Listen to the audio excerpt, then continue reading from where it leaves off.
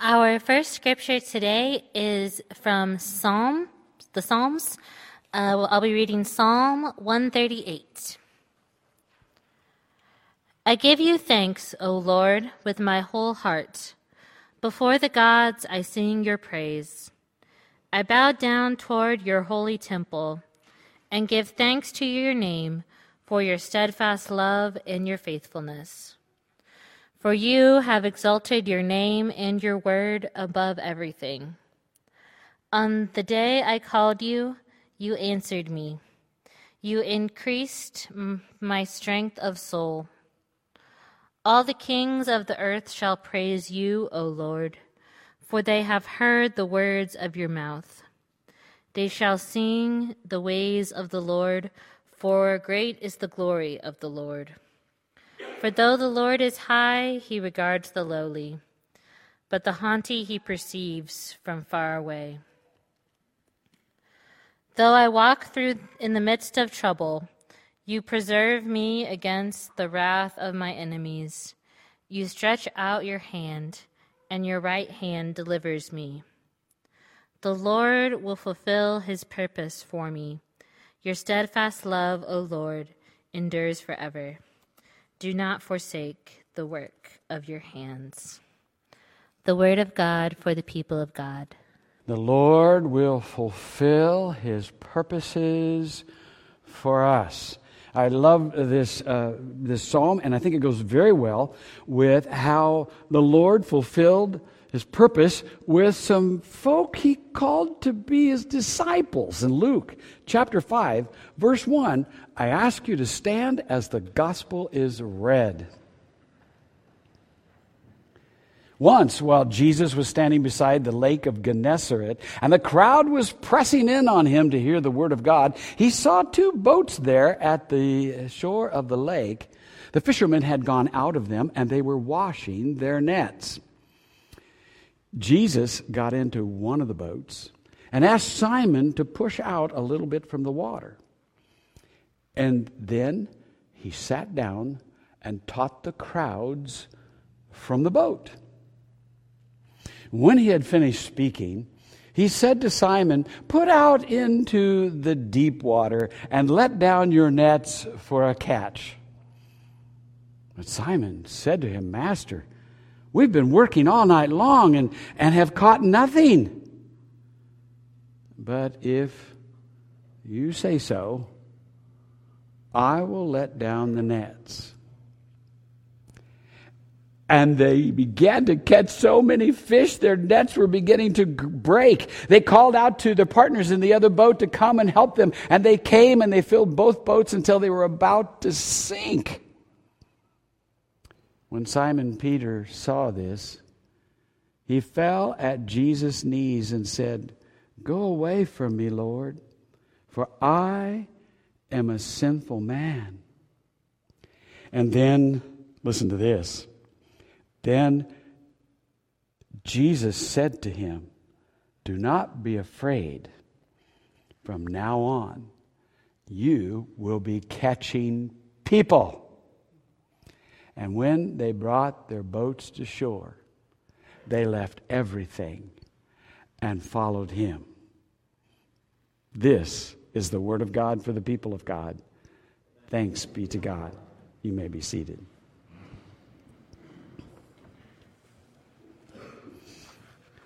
"But Master, we've been working all night long, and we've caught nothing. We're tired.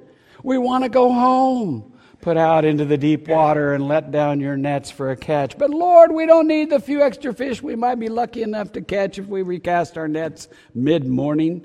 You see, it was probably mid-morning by the time Jesus got done teaching out of the boat. When he asked Simon to let down his nets, they probably were pretty much ready to fall asleep. They'd been working all night. "But Lord, don't you know that the best time for anglers is in the quiet of the night, and certainly not now?" "Put out your net into deep water." And it's kind of like he was saying, "Simon, you'll be more wide-eyed and bushy-tailed than a kitty cat cornered by a hound dog when you see what's coming." You see, it's not about the fish. It's about taking Jesus at His word when we're called to attempt the impossible. Now, Jesus had two asks of Simon that day, and one was, he asked him to put down his nets into deeper water. And then the second impossible ask was to follow me. I will make you fish for people. There was no guarantee of success. And the ones that he called, and it was Simon, who was later called Peter. There was Andrew, his brother. There was James and John, the sons of Zebedee, and Zebedee was there as well. And they were all a part of this. And none of them had credentials. None of them had been sifted through by any council in Jerusalem or by any apostle, Indeed company. None of them had been vetted for service to the King of Kings and the Prince of Peace. But it's like, just take me at my word. You see, our Lord sees the capacity that lies deep within each one of us to do His bidding. And the master of the wind and the wave also sees where the fish are swimming below the surface. It's almost like with a twinkle in his eye, he told Simon, I know it's not the opportune time, but if you'll just take me at my word, you'll have so many fish, you won't know what to do with them. William Barclay, in commenting on this passage, wrote, "Too often we wait because the time is not opportune. If we wait for a perfect set of circumstances, we will never begin at all. If we want a miracle, we must take Jesus at His word when He bids us attempt the impossible." Jesus never once doubted the capacity of those He called to change the world. And I truly believe it's a part of the plan of salvation, that God has uniquely gifted each one of you to change the world, to alter the landscape of life. Do we always know what we're doing? No. But He will teach us as we follow, which is what He did with Simon and Andrew and James and John as they left their nets and followed. They didn't know where they were going. They didn't know where they were going to lay their heads. And they had no guarantee of any success. And they dared take Jesus at His word. Benjamin Zonder, who is the conductor of the London Philharmonic, said one time, "A leader never doubts the capacity of the people he is leading to realize whatever he is dreaming." Are you listening? There's some of you sitting in this room who don't know what the future holds. You have no idea. And for some, the future looks a little bit bleak. But God is standing on your shore and telling you, you've got the right stuff. You've got all the capacity built within you to do my bidding. I know the circumstances are not always right. Life has dealt you a horrible hand, and yet I see where the fish are swimming. You see, when Jesus calls us, He's not asking for our credentials or a list of our achievements. He's not asking if we are in the pages of Wikipedia or in the Guinness Book of World Records. He's simply asking, are you available? It's kind of like with Daniel and Maria. Their seminary credentials don't mean anything. I guess I should say that in the mirror. what he's asking for is, will we follow? When Jesus calls us, he's asking about our availability. And I've often said, Lord, I don't see the fish. I don't see what you see, and so it's hard. How can I take you at your word? And that's why this passage has been so special to me, and I have it committed in various parts to memory because it speaks to me. I have often said, I don't see any fish out there. There's no compelling reason to push away from this shore. I like this shore. There's no better shore than the one I'm standing on, so don't make me leave it.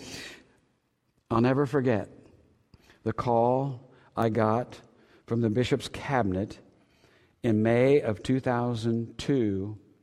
I was driving in my car from Parsons, Kansas, back to my home in Independence, where I was pastor of the First United Methodist Church downtown. I had been at a district conference meeting, and I get this call on in those days it was Kansas Cellular bag phone, one of those big things with a cord. You had to put the antenna on the top with a magnet, and the bag was about this big. And I pulled over, I answered the phone, and there was a district superintendent on the other line, and he said, I want you to go to a town in central Kansas to be the pastor. Now, I said, I don't know. I was just finishing up a successful 7-year appointment as senior pastor at the First United Methodist Church in Independence, Kansas. The church had grown. Believe it or not, they had grown on classical music. And the sanctuary was now full. And we were nearing completion of building a 10,000 square foot family life center, a multi-use building which sported a modern kitchen, spacious meeting hall, and an expanded preschool facility. I had tons of dreams for expanded ministry opportunities for that place. The future was bright. I was at the top of my game as a pastor. And now the bishop was wanting to appoint me to a church in central Kansas that had just suffered a big split. The clergy couple, pastors, had just left the denomination, and they had recruited 90 people out of that congregation to go into the west part of town and start an independent church. And not only did they take 90 people, they took about $100,000 with them in giving. And so the feelings were hurt, tempers flared, wounds were raw. They didn't know who was coming, who was going, who was snitching, who was spying. There would be no associate pastor. The salary would be significantly less than what I was making. And they wanted me to go be the pastor. My wife had a good nursing job in Independence. She would have to leave. My daughters had a magnificent high school career. One of them had already purchased her senior class ring and already had her letter jacket and lots of medals on it already. And she would have to uproot her senior year. And I go, why me? I don't see any fish there. I like the fish where I'm at. We got great things happening. There's compelling reason to stay, and there's no compelling reason to push away from this shore. I like this shore. There's no better shore than the one I'm standing on. There's one church member from that church in central Kansas who told me later, he said, when I heard you were coming, I said, what did Gary Brooks do wrong to get sent here? But once again, this text came back to me. And just as Jesus said to Simon with a twinkle in his eye, put out your nets into the deep water and let down your nets for a catch. It's like saying, I see the fish and where they're swimming.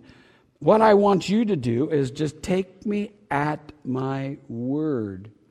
Well, I wasn't willing to do that, and I decided I'm going to do the Gideon thing. You know what the Gideon thing was? To put out some fleece to test God to see if he really was the one who was talking to me. So I put out the fleece. I said to God, here's the deal. Here's the deal, God.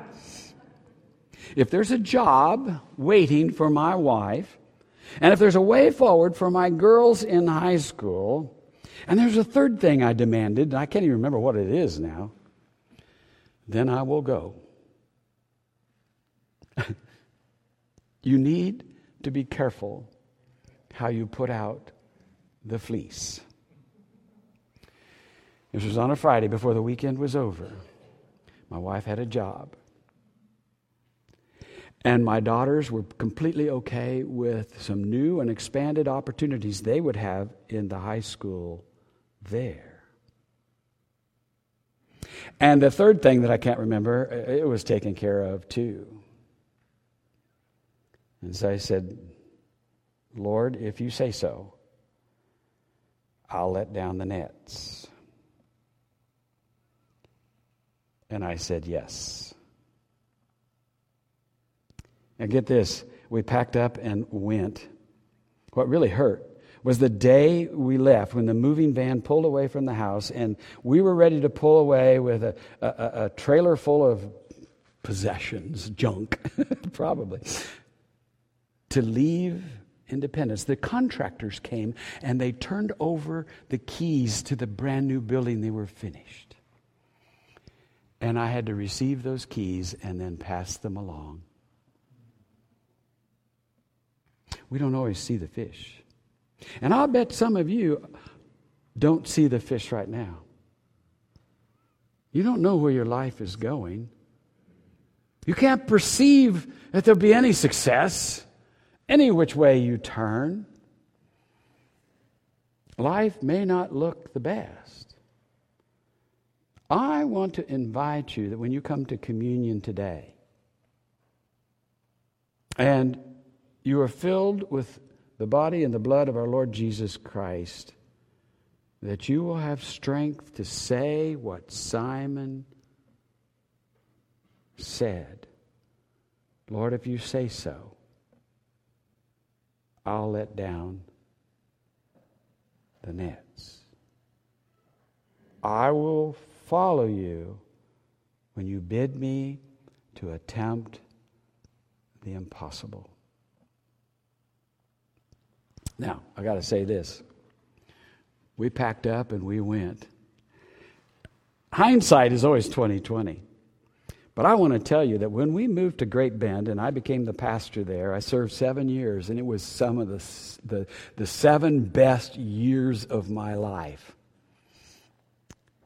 The good Lord saw the fish when I didn't. We had a good time there. And the church grew. And get this, in a period of 3 years, we recouped the loss in new members of the 90 that left. In 3 years, we received 93 new members. And I so wanted to go out on the street and look down at the other church and go, nah, nah, nah, nah, nah, nah. But I didn't. I was just thankful that I got to be a part of the fishing expedition that Jesus wanted me to take. Now, when Jesus came to the shore and called his first disciples, he didn't ask for their credentials. He didn't ask for their list of accomplishments, or whether they were worthy. He didn't have a team to vet whether or not they were worthy employees in the company. He simply wanted them to know that they belonged to him. That they did not choose Jesus. Jesus chose them. In fact, as recorded in the Gospel of John, he records the words of Jesus as he told his disciples, "You did not choose me, I chose you. And I chose you to be a light, as it turns out, to the whole world." Never once has our Lord doubted the capacity that lies within each one of you to do his bidding. Whatever God is calling you to do, whatever God is calling you to be, I invite you to trust him, to take him at his word. You belong to him. He will help you do the impossible, and He will work His grace in you for this life. For you are God's very own, capable in the first degree, gifted beyond measure, unique, beautiful, loved. That's why. It wasn't because of the fish. Oh, I probably had a little to do with it. It was because of the compelling challenge and call of our Lord that they dropped their nets and they left everything and they said yes. Will you say yes when He calls you to attempt the impossible?